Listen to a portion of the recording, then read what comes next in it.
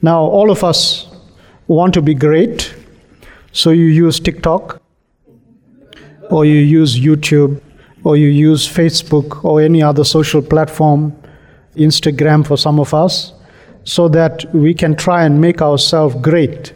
These are not temptations that are unusual to us, because Jesus faced all of them when Satan tempted him, as you know, in the book of Matthew chapter 4. He was led into the wilderness to be tempted of the devil, and it was by the Spirit. That's a bit confusing, isn't it? To be led by the Spirit to be tempted of the devil. Shouldn't we think about that for a minute? So that's not an easy one to accept. And yes, Jesus, the Son of God, just been declared by the Father, "This is my beloved Son, in whom I am well pleased," and immediately led into the wilderness to be tempted. And the three kinds of temptation are ones that we all face with regards to wanting to be great. And the first one was turn these stones into bread, which is about relevancy. Can you be relevant at the moment that you are facing this deep hunger? Can you turn the stones into bread? The thing about relevancy, it can easily lead to you compromising what you believe. And Jesus was very focused on not just becoming relevant, but becoming the bread of life to everyone that he would eventually interact with during his time on the earth. So that's the first temptation we all face. And I say this to you as a local church. Don't fall into that trap. Don't fall into the trap of saying we must do things to be relevant. So we can be relevant because we put a smoke machine in the church, or you put color lights in the church, or you do some other fantastic things that we see happening in the church now because we think that we want to be relevant to the next generation. Very shortly, your pastor will be a hologram, because he'll come to you in the form of a robotic AI pastor, and we'll call it relevance. And say, no, we are with the times, because we are into the 5th industrial revolution. And so you can easily fall into that trap of wanting to be relevant, and it will all be associated with greatness, in inverted commas. So greatness doesn't require us just to be relevant. The second thing that he said to him when he took him to the pinnacle, he said, "Throw yourself down." And Jesus very quickly used the scripture. He said he'll give his angels charge over to you. Now, can you imagine if Jesus was thrown down from there and he was rescued? I tell you, he would have been absolutely famous if that had to happen. Now, lots of people do, let me use a Phoenix word, stupid things to be famous. And they become highly, highly famous using social media. So people have this very intense desire to be famous. And they are willing to do anything to make themselves famous. So church can also be like that. If you want to make the church famous, there are many things you can do to make it famous, to make it popular, to make it a place that everyone will be attracted to make it a place where everyone will say that it's hip and trendy to be there because of what the church is associated with in terms of its popularity and fame. I can say and talk about Hillsongs because it's on Disney Plus at the moment, so I don't have to go too far to talk to you about what fame can do.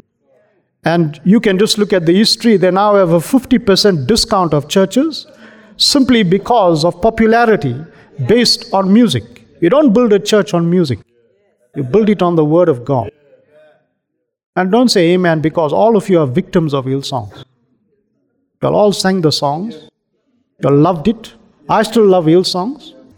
From time to time I sing some of those songs quietly in my room. I don't sing it too loud.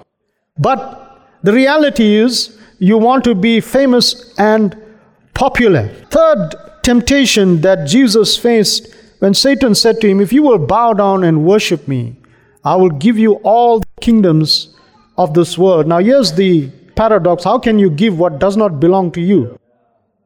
But the third temptation is to be materialistic or to build something with materialistic value, which we will call wealth, and all the kingdoms of this world. I don't want to get into a more deeper explanation of that, but that was promised to him. So, as a church, you also got to be careful that we don't fall into the trap of a materialistic gospel. But I believe in a prosperity gospel, but not materialistic. There's a difference. The prosperity gospel is the shalom of God, one that will develop you mentally, socially, physically, spiritually. It's a holistic perspective. Materialistic gospel only focuses on one thing, that you will be rich, that you will be wealthy, that you live in the best suburb and you'll drive the best cars and wear the best clothes. Listen, you can have all of that too. But also make sure that you have peace mentally, socially, and spiritually. So when you look at these three temptations, and you can interrogate them with greater depth to understand it, but these are all things that want to tempt us, and they are all connected to what we call worldliness. And the book of 1 John tells us clearly that we should not love the world or the things of the world. And the things of the world are the lust of the flesh, the lust of the eye, the pride of life. You have to go back to the book of Genesis to understand that the temptation that was presented to Eve and Adam in the Garden of Eden was the same temptation of the lust of the eye, the lust of the flesh, and the pride of life. How would you say that? She saw the fruit, lust of the eye. They ate the fruit, lust of the flesh. Then they wore fig leaves to cover up what they did, pride of life. Same with David. He saw Bathsheba, lust of the eye. He committed adultery with her, lust of the flesh. Then he had a husband killed in battle to cover up what he did, pride of life. The spirit of worldliness is very dangerous. So when you engaging in the realm of having something great or building something great, these temptations will always be there. Even in your own journey, you are living in a world that is filled with all kinds of temptations, that is governed by what we call the spirit of this age. And the spirit of this age is upgraded with every generation that emerges. So when you look at the spirit of the age, you have to go back centuries and look at how it is evolved over time. So now we are governed by the spirit of the age, and I want you to know there are sons of wickedness in every aeon of time that govern the way you think, govern the way you operate, govern what you believe, govern how you will live. So you cannot live without a cell phone today. Very shortly, you won't even be able to enter your home without a cell phone, because everything will be programmed. If you go to places like South Korea, you don't have to carry a bank card. You don't have to buy a train ticket. Everything is on your phone. You just scan and you go. There's nothing you can do without a phone. If you don't have a specific app on your phone, you can't function. So they govern your life that way. But everything is governed by the spirit of the age. So when I talk about greatness, I'm laying a platform to understand that you're already set up to be great. But there's a biblical greatness that I want to talk to you about. And as you engage with this particular building, especially for those of you that are part of this local church, what's going to make your name great? Isn't that a good question? Because you are promised greatness, because you are heirs of the promise according to the text that I'm going to read in Genesis 12 verse 1 to 3. Let me be spiritual and read the Bible. Now the Lord had said to Abraham, "Get out of your country, from your family, from your father's house, to the land that I will show you, and I will make you a great nation. I will bless you. I will make your name great, and you shall be a blessing." So, if you are the heir of the promise, it is inevitable. But you must have a definition.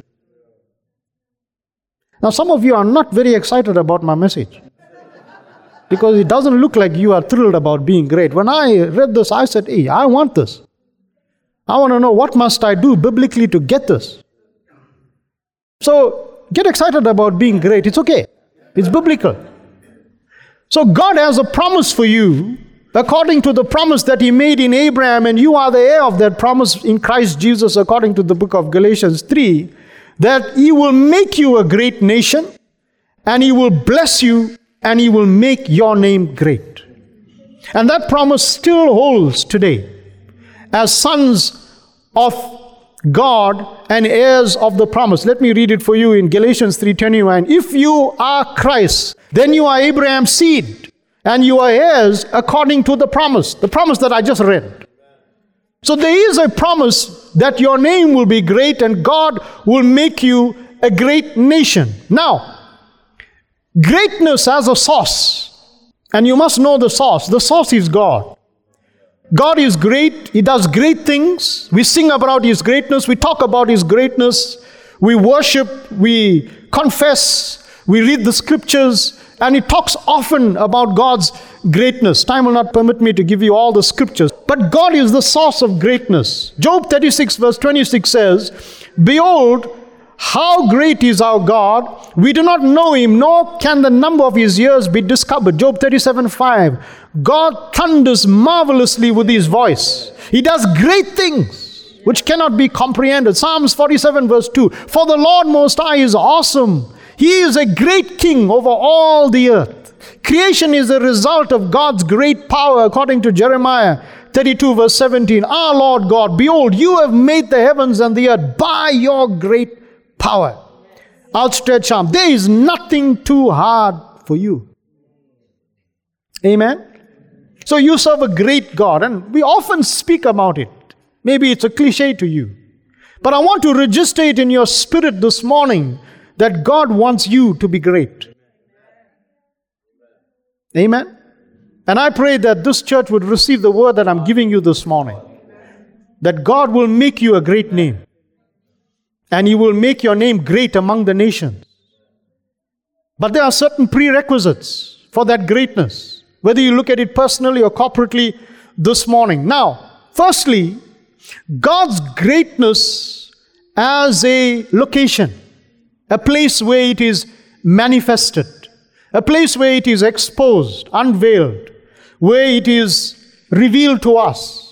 And that location is not just a physical location. So while we come to this building where we assemble as a local church or we assemble as the house of God, while we come here, there are positions in the Spirit we have to attain to for greatness to manifest. So Psalms 99 tells us in verse 1 to 3, the Lord reigns, let the peoples tremble. He dwells between the cherubim. Let the earth be moved. The Lord is great in Zion. And He is high above all the peoples. Let them praise your great and awesome name. He is holy. So, what's the location where God reveals His greatness? It's called Zion. So, the position of Zion, which is a mature position for every believer, and it is characterized by certain things in terms of how we approach and how we grow into our maturity. We come to church because we want to be equipped, we want to develop so that we can come to the perfect man. The word perfect simply means mature in the book of Ephesians. So the reason we come into the house of God is because we want to mature to become what God has designed for us to be. And the design is this, and this is the meta-narrative of Scripture, and it's one thing that you must understand, that God has predestined for you to be conformed to His image and His likeness. This is what church is about. Church is about getting you to conform. This is why it requires you to transform. This is why it requires you to reform. Because we want you to conform to the image of the Son. So God's agenda for you is sonship with God the Father. And His agenda for you is to bear His image and His likeness so that you can manifest Him to the earth. This is why creation groans. It is waiting for the manifestation, the revealing or the disclosure of the sons of God. It's not waiting for Christians. No, it's waiting for the revealing of the image and the likeness of God. So all that we do in church, whether it's singing, whether it's the different kinds of meetings that we have, the Bible studies that we have, the Sunday school meetings or the youth or whatever you do in church, all the different things that we do must have this assignment. And this assignment is we conform to the image and the likeness of His Son. But you must have a definition for that. When you invite me back again, I'll tell you what it is. Time will not permit us this morning. But that's the meta-narrative of Scripture. That's what it's about. That's what you are predestined for. That is why you are called chosen.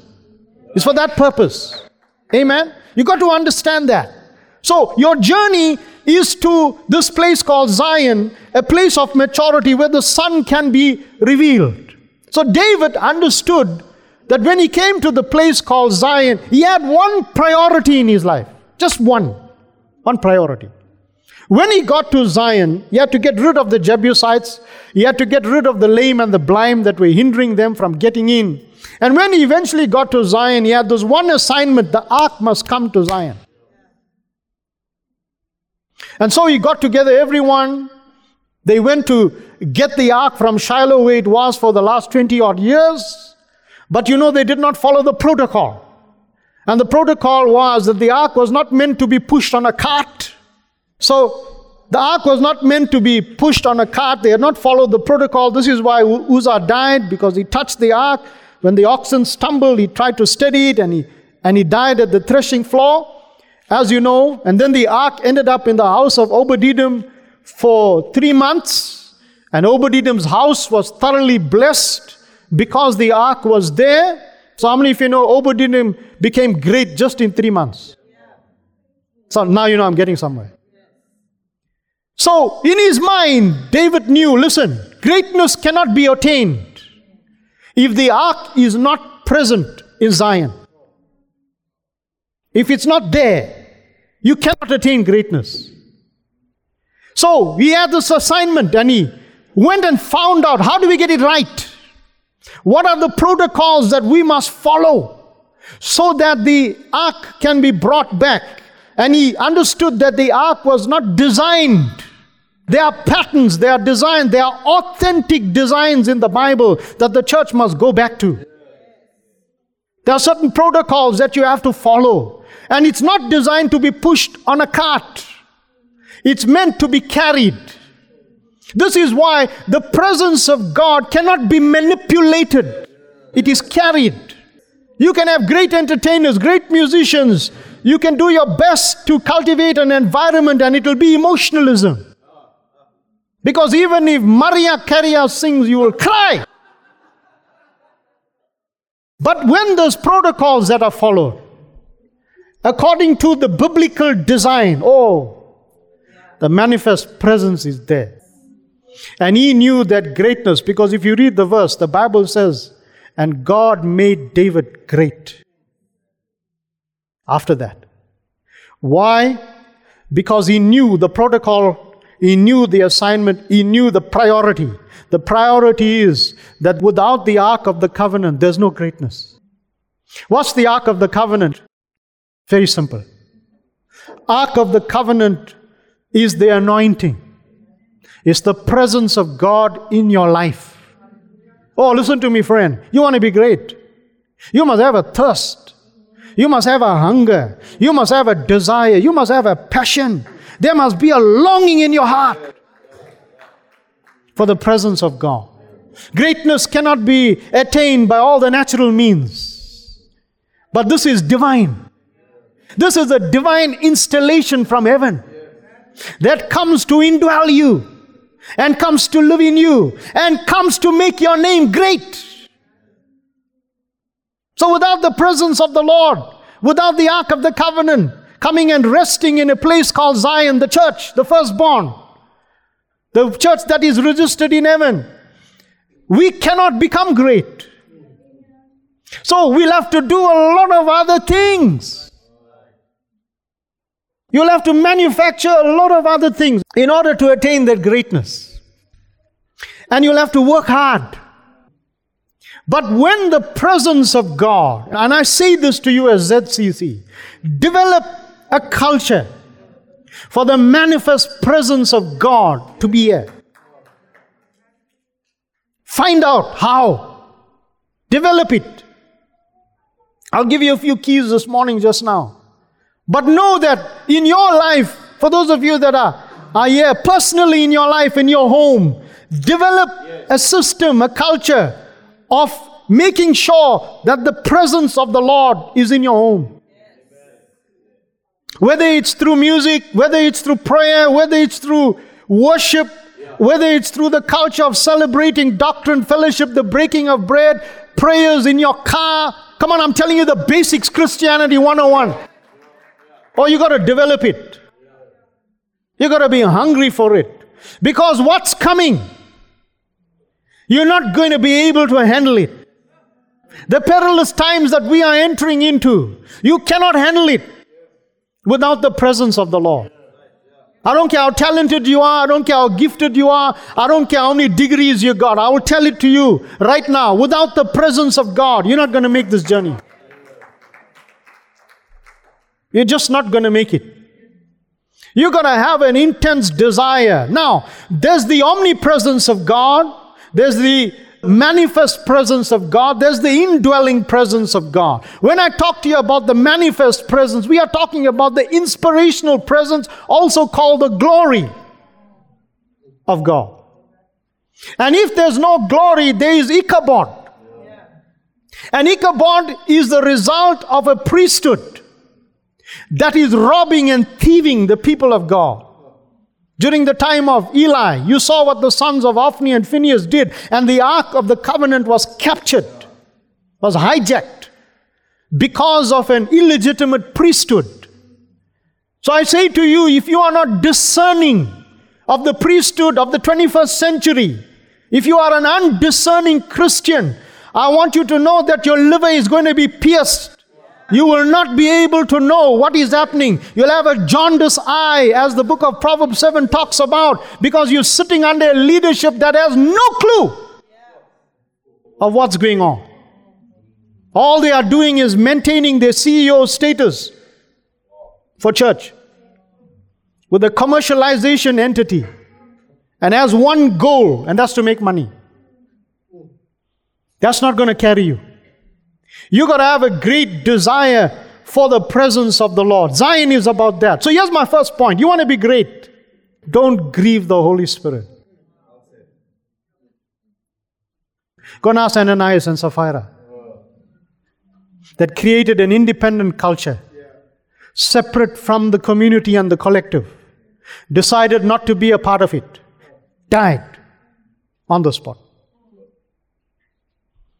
This is a serious time in God. I wish those days will come back. Couple of Ananias and Sapphiras die in the church. The fear of the Lord will come back like you cannot believe. We need to make some of those prayers. Amen? Ephesians 4:30 puts it like this. And do not grieve the Holy Spirit of God, by whom you were sealed for the day of redemption.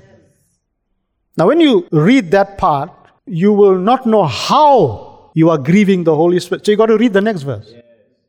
Because it will tell you how you are grieving the Holy Spirit. And the next verse says, let all bitterness, mara, wrath, anger, clamor, and evil speaking be put away from you with all malice. So you got to know what grieves the Spirit of God. It's bitterness. It's wrath. It's anger. It's clamor.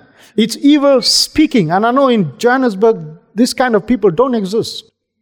But in Durban, they are all there.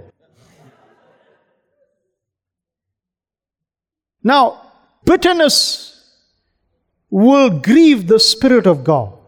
And people get bitter for very frivolous reasons. And they can hold it. They can keep it in them for years and years and years. Jesus didn't die for you to be bitter. He died for you to get better. Just to use a charismatic cliche. And how did he do that? Because you know how the bitter waters were solved. in the book of Exodus 15, I think it is, where they came to Mara and the waters were bitter and the people were complaining, and God said to Moses, take this tree, throw it into the water, and the bitterness will be removed. Or the tree is the cross. The man died on the cross and he hung on the cross so that your bitterness can be made sweet, that your curse can be turned into a blessing. Jesus died so that all your bitterness would be removed. How is that bitterness removed? It's called forgiveness. You've got to be able to forgive. Now you said, Pastor, you're supposed to talk to us about greatness. What happened to the greatness? You can't get greatness. It's not possible if you keep grieving the Spirit of God. What about wrath and anger? Don't let the sun go down on your anger. Yes, it's okay to be angry. Sometimes when I preach, holy anger comes on me. I have to be careful. I might start swearing sometimes. You can get angry. People do insane things, foolish things. And you wonder, what are they listening to in church? What are they learning? Because of the foolish behavior they engage in. Yes, we get angry with our spouses, we get angry with our children, but we have to know how to exercise, and one of the key features of sons of God is exercising self-control. The ability to restrain yourself. So, if you want to be great, don't grieve the Holy Spirit. Now you must know what makes the Holy Spirit excited. Listen to this, verse 32. Be kind to one another. Be tender-hearted. Forgiving one another, even as God in Christ forgave you. Oh, I can close this meeting now. You can go home and think about that. Be kind. When you come to park your car, be nice. Think about the other person that has to park. South Africa is a laboratory for kindness. Oh, it will test you everywhere. Don't worry about the church. Everywhere you go, you'll be tested to be kind. Be tender-hearted. It's so easy to become hardened, like the priest and the Levite that walked on the other side when they saw the man that was walking from Jerusalem to Jericho and was robbed by thieves. And they would have had answers for him. They would have said, listen, according to the law, we're not allowed to touch you because you are declared unclean. They could have said to him, what are you doing walking from Jerusalem to Jericho? You're supposed to be walking the other way. They could have given him a myriad of reasons as to why he ended up in that way. And we're so good at that. We're so good at telling people, hey, this is why you ended up like this. This is why you are fallen down and you are lost everything and the devil has ravaged you. The thief comes to steal, kill, and destroy. We are masters at finding the reasons to tell them why you finished off like this. And we find it so easy to walk on the other side. And it's because there's no tender-heartedness. Jesus said, my sheep are all scattered. And he says, with deep compassion, he prayed for them because they were all scattered like a sheep without shepherd. You are highly desensitized because of what we watch on television every day. We are highly desensitized to the sufferings of people because of the things we all face and go through in our own lives. We become totally desensitized. But if you want to be great,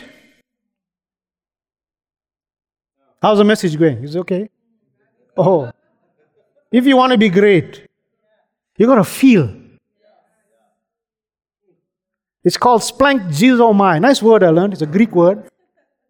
It's called having compassion. Feeling. Tender-heartedness. Understanding the pain that people are going through. You watch TV and you see a mother crying for a child. You see people suffering. What goes through your mind? Oh, switch the channel.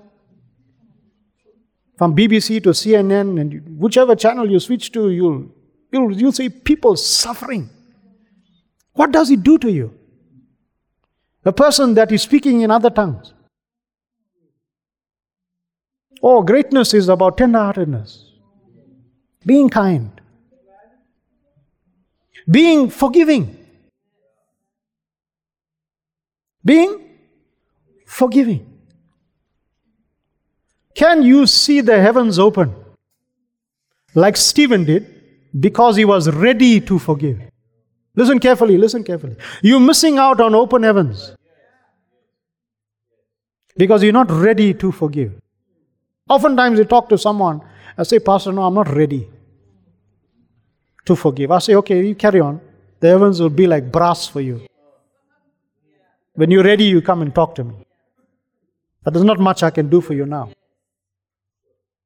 490 times to forgive in one day is about readiness.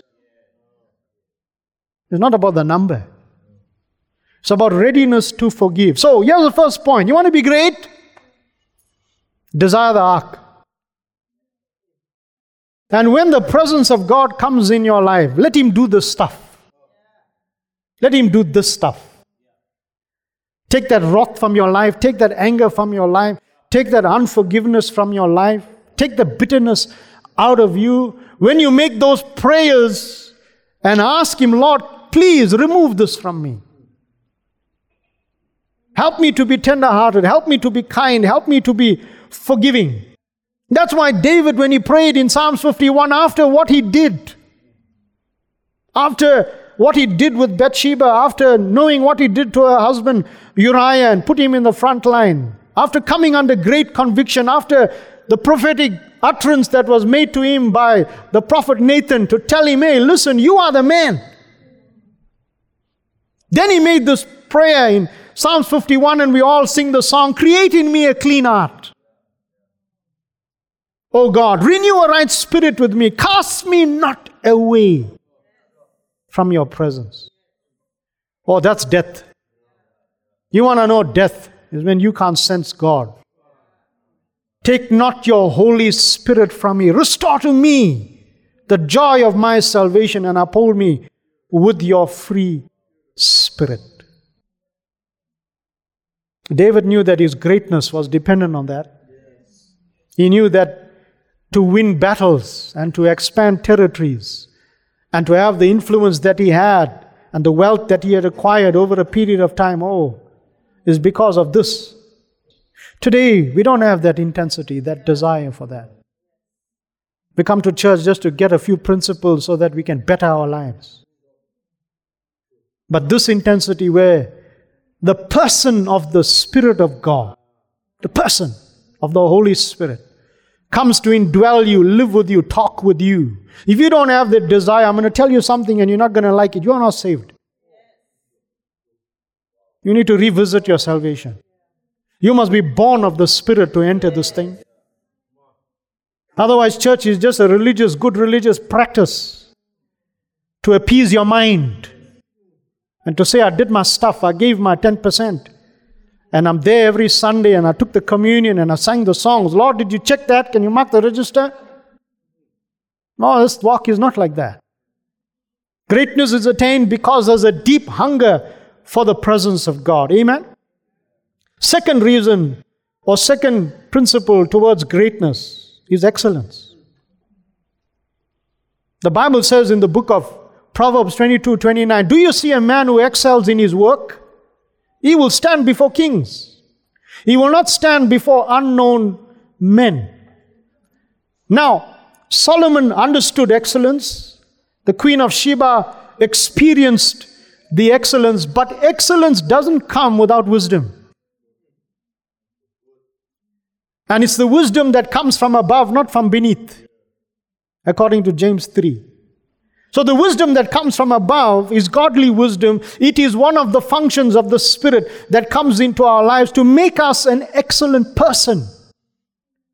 An excellent people will stand before kings, not unknown men. That is why different kings and different nations came to stand before Solomon because they wanted to see the wisdom of God. That's why when the Queen of Sheba came into the house of Solomon, she says, I have seen all that I heard. I heard of your wisdom, but now I can see it. And it was because of the excellence that was in the house of Solomon. The seating of his servants, the service of his waiters, the way they were dressed, the cupbearers. And then she saw this very powerful thing. Listen carefully. She saw the entryway. She saw the staircase leading up to the house of God. So Solomon had a house. It was called his royal house. And then there was what was called the house of God, or the temple of Solomon. And the two things were connected by a staircase. Some say it had 15 steps. It is the 15 Psalms called the Songs of Ascent, which is Psalms 120 to Psalms 134. It was commonly called Solomon's porch. And it had these 15 steps, and the priests would sing, I was glad when they said to me, let us go to the house of God. Psalms 122, which is one of the songs of ascent. And they would go into the temple. Now, how does that work for us in our day and age? You got your house, your mansion, your palace, your, what's the word to use? Your man cave, yes, that's the word I'm looking for, which is your house. But if it's not connected to the house of God, there's no wisdom. This is why you must be connected to the house of God with your house. How do you stay connected to the house of God? You must be in the house of God. You mustn't be online. That's not a revelation. That was an instruction I gave you. Online is not an excuse for you not to be in the house of God. No, you make the journey like every Israelite did. To go to the house of God because you want your house to be connected. Basically, the source of Solomon's excellence comes from being connected to the temple. Now, that's on an individual basis. On a corporate basis, every church should be connected to other churches that form what we call a temple within a region. This is the source of wisdom, but excellence must be seen also in our personal lives, personal hygiene, the way we keep our homes, the way we keep our cars, the way we look after ourselves, the way we dress, etc. All of this reveals that God has an excellent name. And remember this, you have the right to represent that name. Because you are His son. And as His representative, you represent not any name, you represent an excellent name. So there should be excellence in what you do. When you send out a WhatsApp message, make sure that you are checking what you are typing and what you are writing, because you represent someone who is excellent. Many of you are on community groups, community chats. You are not just on church groups. You are on groups where there are people of different faiths, people of different beliefs, people of different nationalities, people of different race groups, people of different social standings. And when you are chatting on those groups, it must be reflected with excellence. When there are problems in the area, there should be excellence being displayed by the way you react to those problems. This is what great people do. And you can only have it because of an excellent spirit, which Daniel had. How come Daniel could advise 5 kings? Joseph's excellence was seen in the way in which he served Pharaoh. So, the second thing is, have an excellent spirit. Third one, if you want to be great, here's a nice one for you. Avoid any human expectation. Let me give you the verse. Luke 6:35. Love your enemies. You'll notice it's gone quiet. Do good and lend. Here's a part. Hoping for nothing in return. And here's the other part. You see, God doesn't forget. and your reward will be great. And you will be sons of the Most High, for He is kind to the unthankful and evil. Therefore be merciful, just as your Father also is merciful. Colossians 3:17, whatever you do in word or deed, do all in the name of the Lord Jesus, giving thanks to God the Father through Him. Now, you are living in a society that is ungrateful, unkind, evil-speaking, boastful, self-centered, self-righteous. So, don't punish yourself by expecting anything from anyone. You will avoid a lot of pain in your life if you do things without any expectation.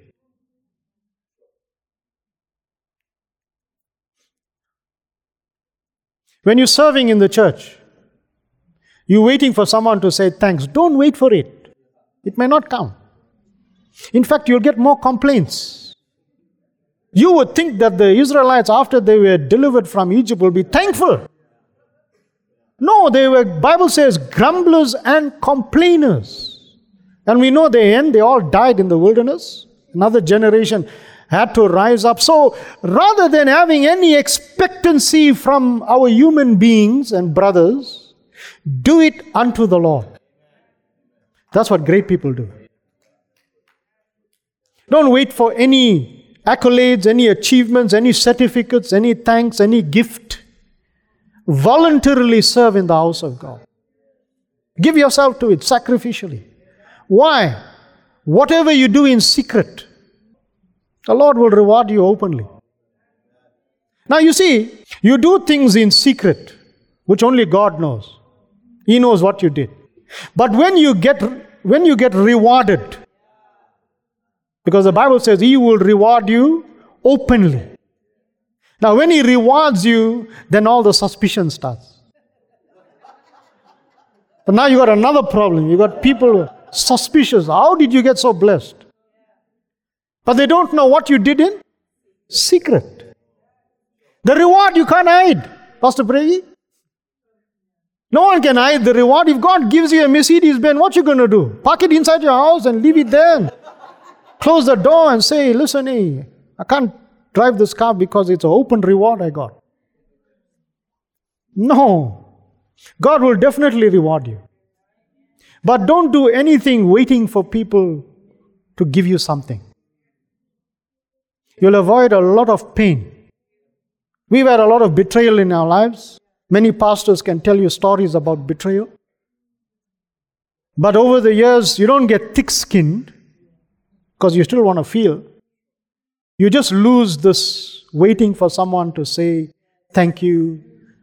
You know, we're so excited about what you did for us, etc., etc. So in that way, we can sleep peacefully because we're not expecting anything. If there's no expectation, there's no pain. Avoid that. And you'll have less and less pain in your life. But if you're doing something for someone and you're waiting for some sort of reaction from them, then you're doing it for the wrong reason. Okay? I'm moving on because of time. But if you want to be great, you must be not a giver. You must be an extraordinary giver. Here's a painful one. Now, great people are very sacrificial. And when I say great, I'm talking about in the context of the kingdom of God. They are very sacrificial. And when you meet them, we will walk away feeling like you did nothing on the earth. Because of the kind of sacrifices they make. And their sacrifices is not only financial. It's because they are dead. I want you to know this. You can't give until you die. You haven't given till you are dead. It's called self-denial. Unless the grain of wheat falls to the ground and dies, it remains alone. But when it dies, it produces a harvest. It's called self-denial. The message of the cross is self-denial. That Christ gave himself for us. So, if you want to be great, ZCC, I keep saying ZCC, but we'll leave it at that. Got used to it now. You want to be great? Oh, you got to be a giving church. You got to be great givers. You got to be sacrificial givers. You got to be 100% givers. You got to give yourself. Hey, I'm telling you, you got to give yourself.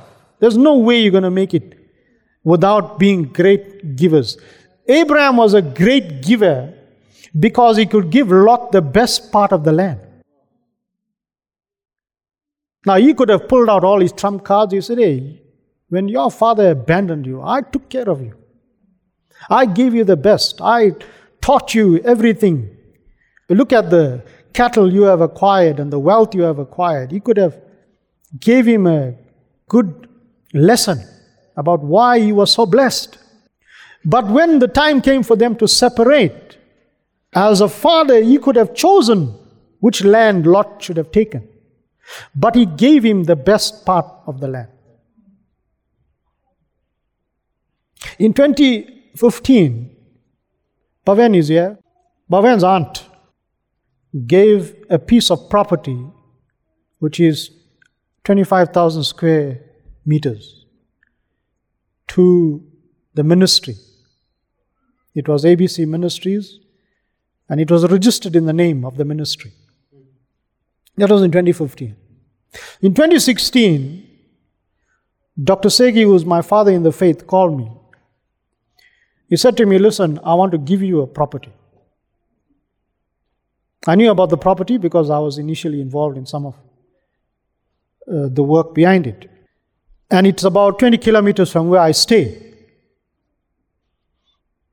And he said to me, no, I want you to go there and start a work and a ministry there and move your church over to this property. Now, what people don't know is, in that year, I had taken a big risk and I bought a house, which we were converting to be a church and also a guest house to keep pastors in. And we did it in great faith because we had absolutely no money. And so we bought the house and we were busy with the renovations. And he came to me and he said, no, take this land. And I wanted to tell him, why didn't you tell me earlier? I thought like I missed God now, Magesha. Why would this happen? Now he has two properties in one moment. To cut the long story short, he signed over the property to us, no strings attached, fully paid. That's where our ministry is today. You want to be great? Can you do things like that? But little did people know, I helped to pay a lot of other people's bonds, bought lands for them, paid off their debt in the preceding years to that moment. Oh, in the kingdom of God, extraordinary givers are great people. They don't ever think about their own comforts. It's called sacrificial giving. Now, this is how it works. All of us know Abraham heard about the sufferings of his nephew Lot, who had been taken captive. He took his own resources and he went, he rescued him. And when he rescued him, the spoils of war that they were acquired were now going to be shared. But this is what he did. He took the spoils, he took a tenth of it, meaning a tithe of it, and he gave it to the king of the area called Melchizedek. Later on, we will understand more about Melchizedek through Jesus Christ, who is the King of righteousness and the King of peace. So he lifted up the offering to Melchizedek. And then he took some of the spoils and he gave it to those who were his equals. He had three friends, Mamre, Eshcol, and Ana. They were also lords in the region. They were rulers of equal. And so he shared the spoils with them. And then he also gave to servants who came with him to the war. And some of them that were born in his house, he took the balance of it and he gave it to them. So do you know he gave 100%? But listen to this. You got to see the picture. He gave up to Melchizedek. He gave to those who are his equal. And he gave to those who were beneath him. What is that? It's a cross. It's called self-denial. Then you read the following verses. After this, God said to him, I'll give you property. I'll give you a son. I'll give you a posterity in the land. I'll give you protection. I'll give you provision. All the peace. After this. You see, you can be in this meeting today and you can have a after this moment. Today. Or you can leave from here and say, that pastor with the pink shirt, he doesn't know what he's talking about. Or you can have a after this moment. Or you can have a turning point moment. Or God can turn your briar into a myrtle tree. That's what extraordinary giving is about. When you give the tithe, you haven't started. No, you gave what belongs to God. And listen, Nolan made this very powerful statement yesterday when we were talking. He said, listen, inflation rates change. And all of you make adjustments because now you got to pay extra for your bond. If the VAT rate goes up, you got to adjust yourself accordingly, although it hasn't changed for a while. When taxi fares goes up, we adjust ourselves. Uber fares goes up, we adjust ourselves. God is so gracious. The tithe has never gone up. It has stayed the same. Yet, by the way, you are leasing the land you are on. It belongs to God. He has never put the rent up. Never put it up. How come you can't give to Him? What belongs to Him? And I know you read all the articles on the internet about why you shouldn't tithe, which are foolish articles. People wanting to give God less. But these are eternal ancient principles which are not according to the law, they are according to Abraham, your father. If you want the blessings of Abraham, take my advice, start tithing. Start tithing to the local church, start tithing to your spiritual father in the faith. We have extensive teachings on these subjects, which are watertight with examples from the Bible.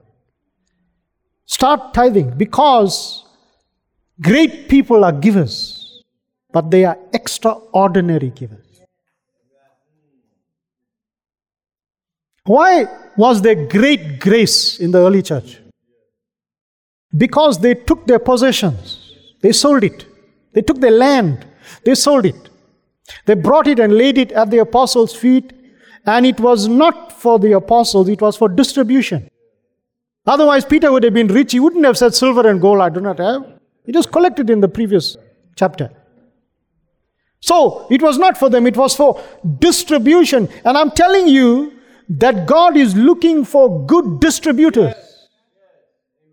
And sacrificial people are distributors. How do you attract all grace into your life? You got to read 2 Corinthians chapter 8. If you sow bountifully, you will reap bountifully, and God will make all grace abound to you. Sacrificial people are great people. Next point. You want to be great? You must solve problems. Churches must solve problems. Community problems, social problems, racial problems, discrimination problems, gender problems. Now we got other terms, wokeism, gender fluidity. We've got other big problems that we have to solve. Major problems that the church has to get involved in. David could solve the problem of the lion, could solve the problem of the bear, he could solve the problem of Goliath. Territorialism, the flesh, national problems. We can't solve the problems on our street. But there are many problem solvers in the Bible. Jesus was a problem solver. Listen, if you haven't got wine, He can solve it. If your birthday celebrations or your wedding celebrations are not going too well, He can solve your problem. Come on now, you can't have a wedding without wine. In biblical times, if you got no wine, there's no joy, there's no celebration, there's no laughter. Come on, in the church, if there's no wine, you're going to have a sour-faced group of people gathering every week, looking there and singing, "How great thou art." Oh, but problem solvers, they know how to make wine happen. That's why you must get the right MC for your wedding.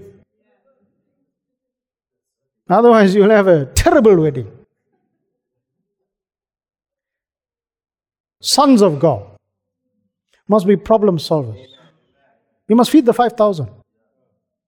Okay, when you get time, read the verse. Jesus said to them, came to Him and they said, the people will be hungry. We should send them into the villages so that they can go and get something to eat. And He looked at them and He said, you feed them. And then they had a budget meeting. Came back to Him and they said, hey, it's going to cost us so many denarii to feed this 5,000 people. And then He said, okay. And He asked them, what do you have? They said, no, we have 5 loaves and 2 fish. Everyone say resource. There's resource in your hand. There's resource in the house. As the lady with the 1 jar of oil found out, she said, I got a little jar of oil here. And there's resource in the crowd. There's always resource. The problem is we're not resourceful with the little that we have. When you become resourceful with whatever resource is available, you'll solve problems. We have a church in a community that is, relatively underprivileged.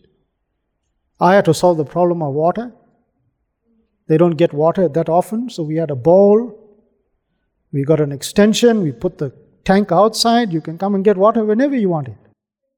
Free of charge. And they all know that. They all know that. We have a vegetable garden that is self-sustaining. People buy vegetables every week. Only the people in the church are allowed to buy. The other people, they get it for free. I'm serious. If you're a member of the church, you buy the vegetables. Very cheap, very cheap. You get 3 avocados for 10 rand. That's very cheap. We're trying to get onto the Woolworths database.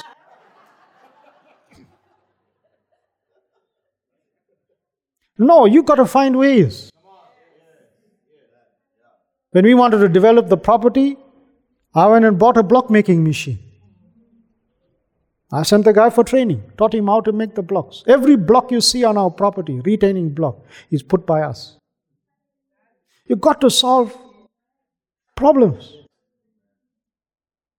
All kinds of projects that you can get involved in to create employment, to empower people, to develop them. It's not a profit-making entity. No. It's just to develop people.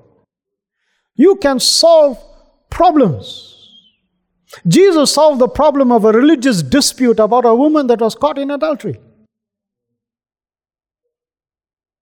Otherwise, she would have been stoned to death. Can you imagine being saved from dying? Because someone intervened with the righteousness and justice on your behalf. That's a problem solver. He can tell you how to catch fish after you've tried the whole night. And He can solve your problem. With a great harvest that you would have never ever imagined, where Peter even bowed down and said to Him, I am a sinner. Jesus solved the problem of temple tax. So just catches fish there, open its mouth, there's 2 coins there, and you should know by now you are the fish. You got caught in church, and you got the gold in your mouth. And that gold is to solve a problem. All around us there are problems. All around us. Just open your eyes and see. You will find a lot of problems around you. But here's the other problem. You are the problem. Sometimes you don't realize we are the problem. My last point, and all of us know this, you can't be great without serving. There's no greatness without serving. Sorry, second last point. All of us know the verse in Matthew 20:25. You know that the rulers of the Gentiles lord it over them. And those who are great, that means great in the world, exercise authority over them. Yet it shall not be among you. Whoever desires to become great among you, let him be your servant. And whoever desires to be first among you, let him be your slave. Just as the Son of Man did not come to be served, but to serve. And how did he serve? He gave his life for ransom for many. So all of us are called to be servants. You should look for every opportunity to serve. And the first thing you must do is, you must be a secret service agent. Don't do things for everyone to notice. Do it secretly. Do it quietly. For 10 years in our forum, I was a sound guy. I did the recording. In fact, they didn't know how valuable the messages were, so I started recording. No one told me to do that. I went and bought a recording machine. I started recording the messages. I started making the CDs at my own cost. Because I knew the value of what I was listening to. I knew its value. I knew how important the merchandise was. So I used to secretly go and do it. That's all I did. I just served. I never ever asked for this. Never desired it, never wanted it, never entered my mind. Never thought about it. I never thought I would stand on the same platform with my spiritual father and preach. All over the world. Secret service does that. And you don't do it once or twice. It's called enduring service. Doesn't stop. You keep it going all the time. And you must be versatile in your service. Be flexible. Be able to do anything. Anything you are asked to do. Like many of you have been asked to park cars. Some of you have been asked to greet the people at the door. Some of you have been asked to make tea for the pastors all over this weekend. But don't let it just be for the weekend. No, let it be enduring. Let it continue. And as long as you are ready to serve, you are versatile in your service, you will be found trustworthy. And when you are trustworthy, a faithful servant, even if he's faithful with the least, God will make him a ruler over much. All because of serving. My last point, and I mean that. Great people recognize and perceive grace. They are able to discern grace. They are able to know how to partake, access, receive grace into their life. They know how grace comes packaged. Grace is the commodity of the kingdom. It is in all the revolutions that you study, Industrial Revolution, up to now, the 5th revolution that we're entering into. The only thing that's going to sustain the church is grace. So, grace is all around you. You got to know how to access it. But you got to perceive it first. How is it coming to you? How is it packaged? How does God deliver grace to you? How does God take you out of Egypt? How does He deliver you from the Midianite? How does He deliver you from the Edomite? How does He deliver you from an Assyrian attack? How does He do it? No, He doesn't send angels from heaven thundering and coming. So when the people were praying in Egypt, deliver us, Lord, we are suffering under the hands of this Pharaoh that has enslaved us. God could have just sent His angels with chariots, could have thundered from heaven and sorted out the problem. No, He finds a man in the back of the desert with a few sheep that belong to someone else, that is thinking about the murder that he just committed and how he left Egypt, and he's hanging around there for 40 years, and He appears to him in a burning bush. And he says to him, I got a job for you. I'm sending you to Egypt. Many times the answer to your prayer is sitting next to you. Because God sends Moses to answer the prayer and solve the crisis of Egyptian slavery. Just like he would send Gideon, and he would send Deborah, and he would send Samson, and he would send Jephthah, and many others. Just like he sent John to be the messenger of the covenant. You have to recognize and receive it. The early church recognized the grace upon the apostles, and they knew how to partake of it. They sold whatever they had. They brought it and laid it at their feet because they wanted to access the grace that was in them. Now, how do you access this grace? Because if you don't discern it, you'll die like Nabal. If you don't discern it, you'll be leprous like Gehazi. Because of the inability to discern grace. So, when people go to church and they think about a pastor, they have in their minds a certain view, not realizing that the person who has been called and sent by God is there for one reason, to dispense grace into your life. This is not deism, this is not the worship of a man, this is not the deification of a person. This is about how you receive grace. Now, don't throw the baby out with the bathwater because you had a bad experience. No. You must consult the scriptures to find out how God wants to bring grace into your life for greatness. So, when you discern a person that is carrying grace, you got to know how to receive it. And grace comes to you, here's the 3 ways. Number 1, through the benediction.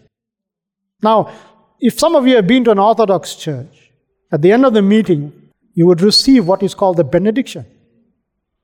It's from Jude, or it's from Romans, last chapter. Grace and peace to you, or from Numbers chapter 6. Many of you can quote them. It's pronouncement of the benediction. So, when someone is preaching, they are making pronouncements over you. Benediction is not just the close of the meeting. It is a declaration over your life. You got to know how to receive grace that comes through pronouncements.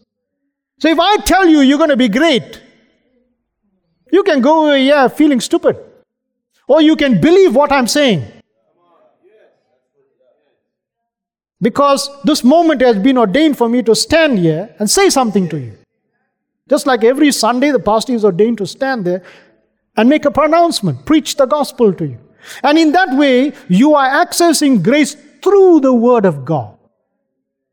Second way you receive grace is through the tangible laying on of hands.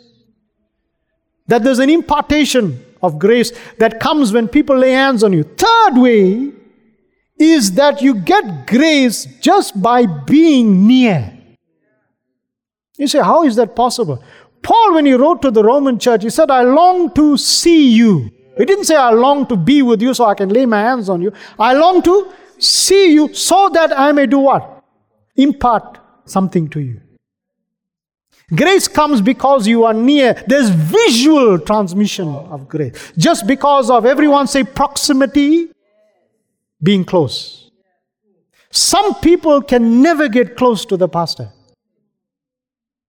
This is why they don't receive grace. What did Joseph say to his brothers when they came into the land called Goshen? And Goshen means to draw near. He said, stay near to me. There's 5 years more for the famine. But because you are here, you will get bread. If you stay near. What did Elisha have to do to receive the mantle? He had to stay near. What did Jesus say to his disciples? He commissioned them to be with him. So the 12 were with him 24 hours a day. Because they wanted to stay close. They wanted to be near. You got to understand your greatness is about how you perceive and receive the grace. But you also got to invest in it. You got to sow into it. You got to be able to perceive that someone is carrying something and access it. This is why the tithing system under the law was for the Levites, because they were priests that would make the pronouncement, they would do the work of the service, and the tithe was reserved for them. Gone quiet now. Oh, great people understand this. They know how to invest in grace and to access it through investment. Now, some of the teachings we have around giving are radical. But I can tell you as a product of those teachings, as one who has practiced it even from the time when my dad was alive, I have never seen the righteous forsaken. I've never seen the righteous being put to shame. And I've never seen them be in famine. Because of eternal principles of learning how to access grace. I would like to say grace, mercy, and peace to you now. But there's one more thing I would like to do. I'd like to call Pastor Justin, his wife Melanie, the kids. The other day as I was praying for you, I felt this word that I would like just to share with you, and it's from the scriptures. I want to read from the book of Revelation chapter 3, verse number 7. And to the angel of the church in Philadelphia write, and I say to you as the angel of the church of Zion Community Center, the church, these things says he who is holy, says he who is true, and says he who has the key of David, who opens and no one can shut, and shuts and no one can open. God says, I know your works. Maybe other people don't know, but I know your works. I know the price that you have paid. I know the sufferings. I know the trials. I know the difficulties. I know the challenges. I know your works. But see, lift up your eyes, Justin, Melanie. See, I have set an open door that no one can shut. Listen to this verse. You have had little strength. Oh, little resource. Very little resource. Just with a small number of people. Just with a few that's in your quiver. You have had little strength, but you kept my word. To the challenges you had with the denomination, the death of your dad, and many other things that you have been through. Oh, you might have thought you had little strength, but you kept my word. You didn't forsake the truth. You didn't abandon that which I placed in you. You didn't give up on the words that I've written in your heart. You didn't back down on the doctrine that God gave you. Oh, you stood your ground. God says to you, I know that even with little strength, you did not deny my name. Therefore, indeed, this is what God's going to do for you. Indeed, I will make those of the synagogue of Satan who say they are Jews and not, and lie, I will make them come down, and they will bow and worship before your feet. And you know why? They will know that I have loved you. They will know that I have loved you. Because you have kept my command to persevere, I also will keep you from the hour of trial, which shall come upon the whole world to test those who dwell on the earth. And I want to say to all of you that are connected to this man, and you're connected to his spirit, and you're connected to the vision of this house, whatever the world is facing, in whatever trial the world is going, God will keep you. He kept you during COVID. He kept you during the building, going through this building and the many trials that you'll have faced. But I will keep you, and while I'm testing those who dwell on the earth, behold, I am coming quickly. Hold fast to what you have, so that no one will take your crown. And listen, he who overcomes, I will make him a pillar in the temple of my God. God is going to make you a pillar not just in this house, but in the body of Christ. And you will go out no more. I will write on him the name of my God, and the name of the city of my God, the new Jerusalem, which comes down out from heaven. And I will write on him my new name. And I say to you, if you have an ear, listen to what the Spirit He's saying, lift your hands to your pastor. Father, in the name of Jesus, as we lift our hands to this beautiful family that you have called, that you have sent, that have left everything. They left their professional jobs to serve you. They gave up everything for the kingdom of God. And today, God says to you, I know your works. Yes. And everyone that has accused you, everyone that has falsely said things about you, everyone that has stood up against you and your family, they will come in the coming days to bow down and worship before you in the name of God. God is going to make you a pillar in the house. An overcoming spirit shall be upon you and the people that are within this house. And no door in any nation, in any region, in any country will ever be shut to you.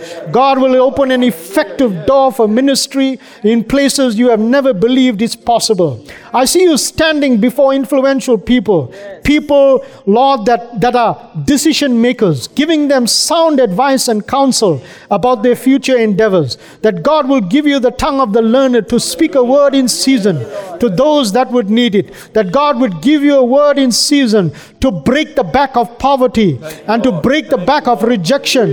That God would give you a word in season to reframe minds and break down strongholds and pull down everything that comes up against the knowledge of God. That God will give you a word in season that would propel people out of Egypt into a Zion position. That God will give you a word in season to deliver people out of their climate, out of their critical situations, and push them into the avenues of their lives that they never believed are possible.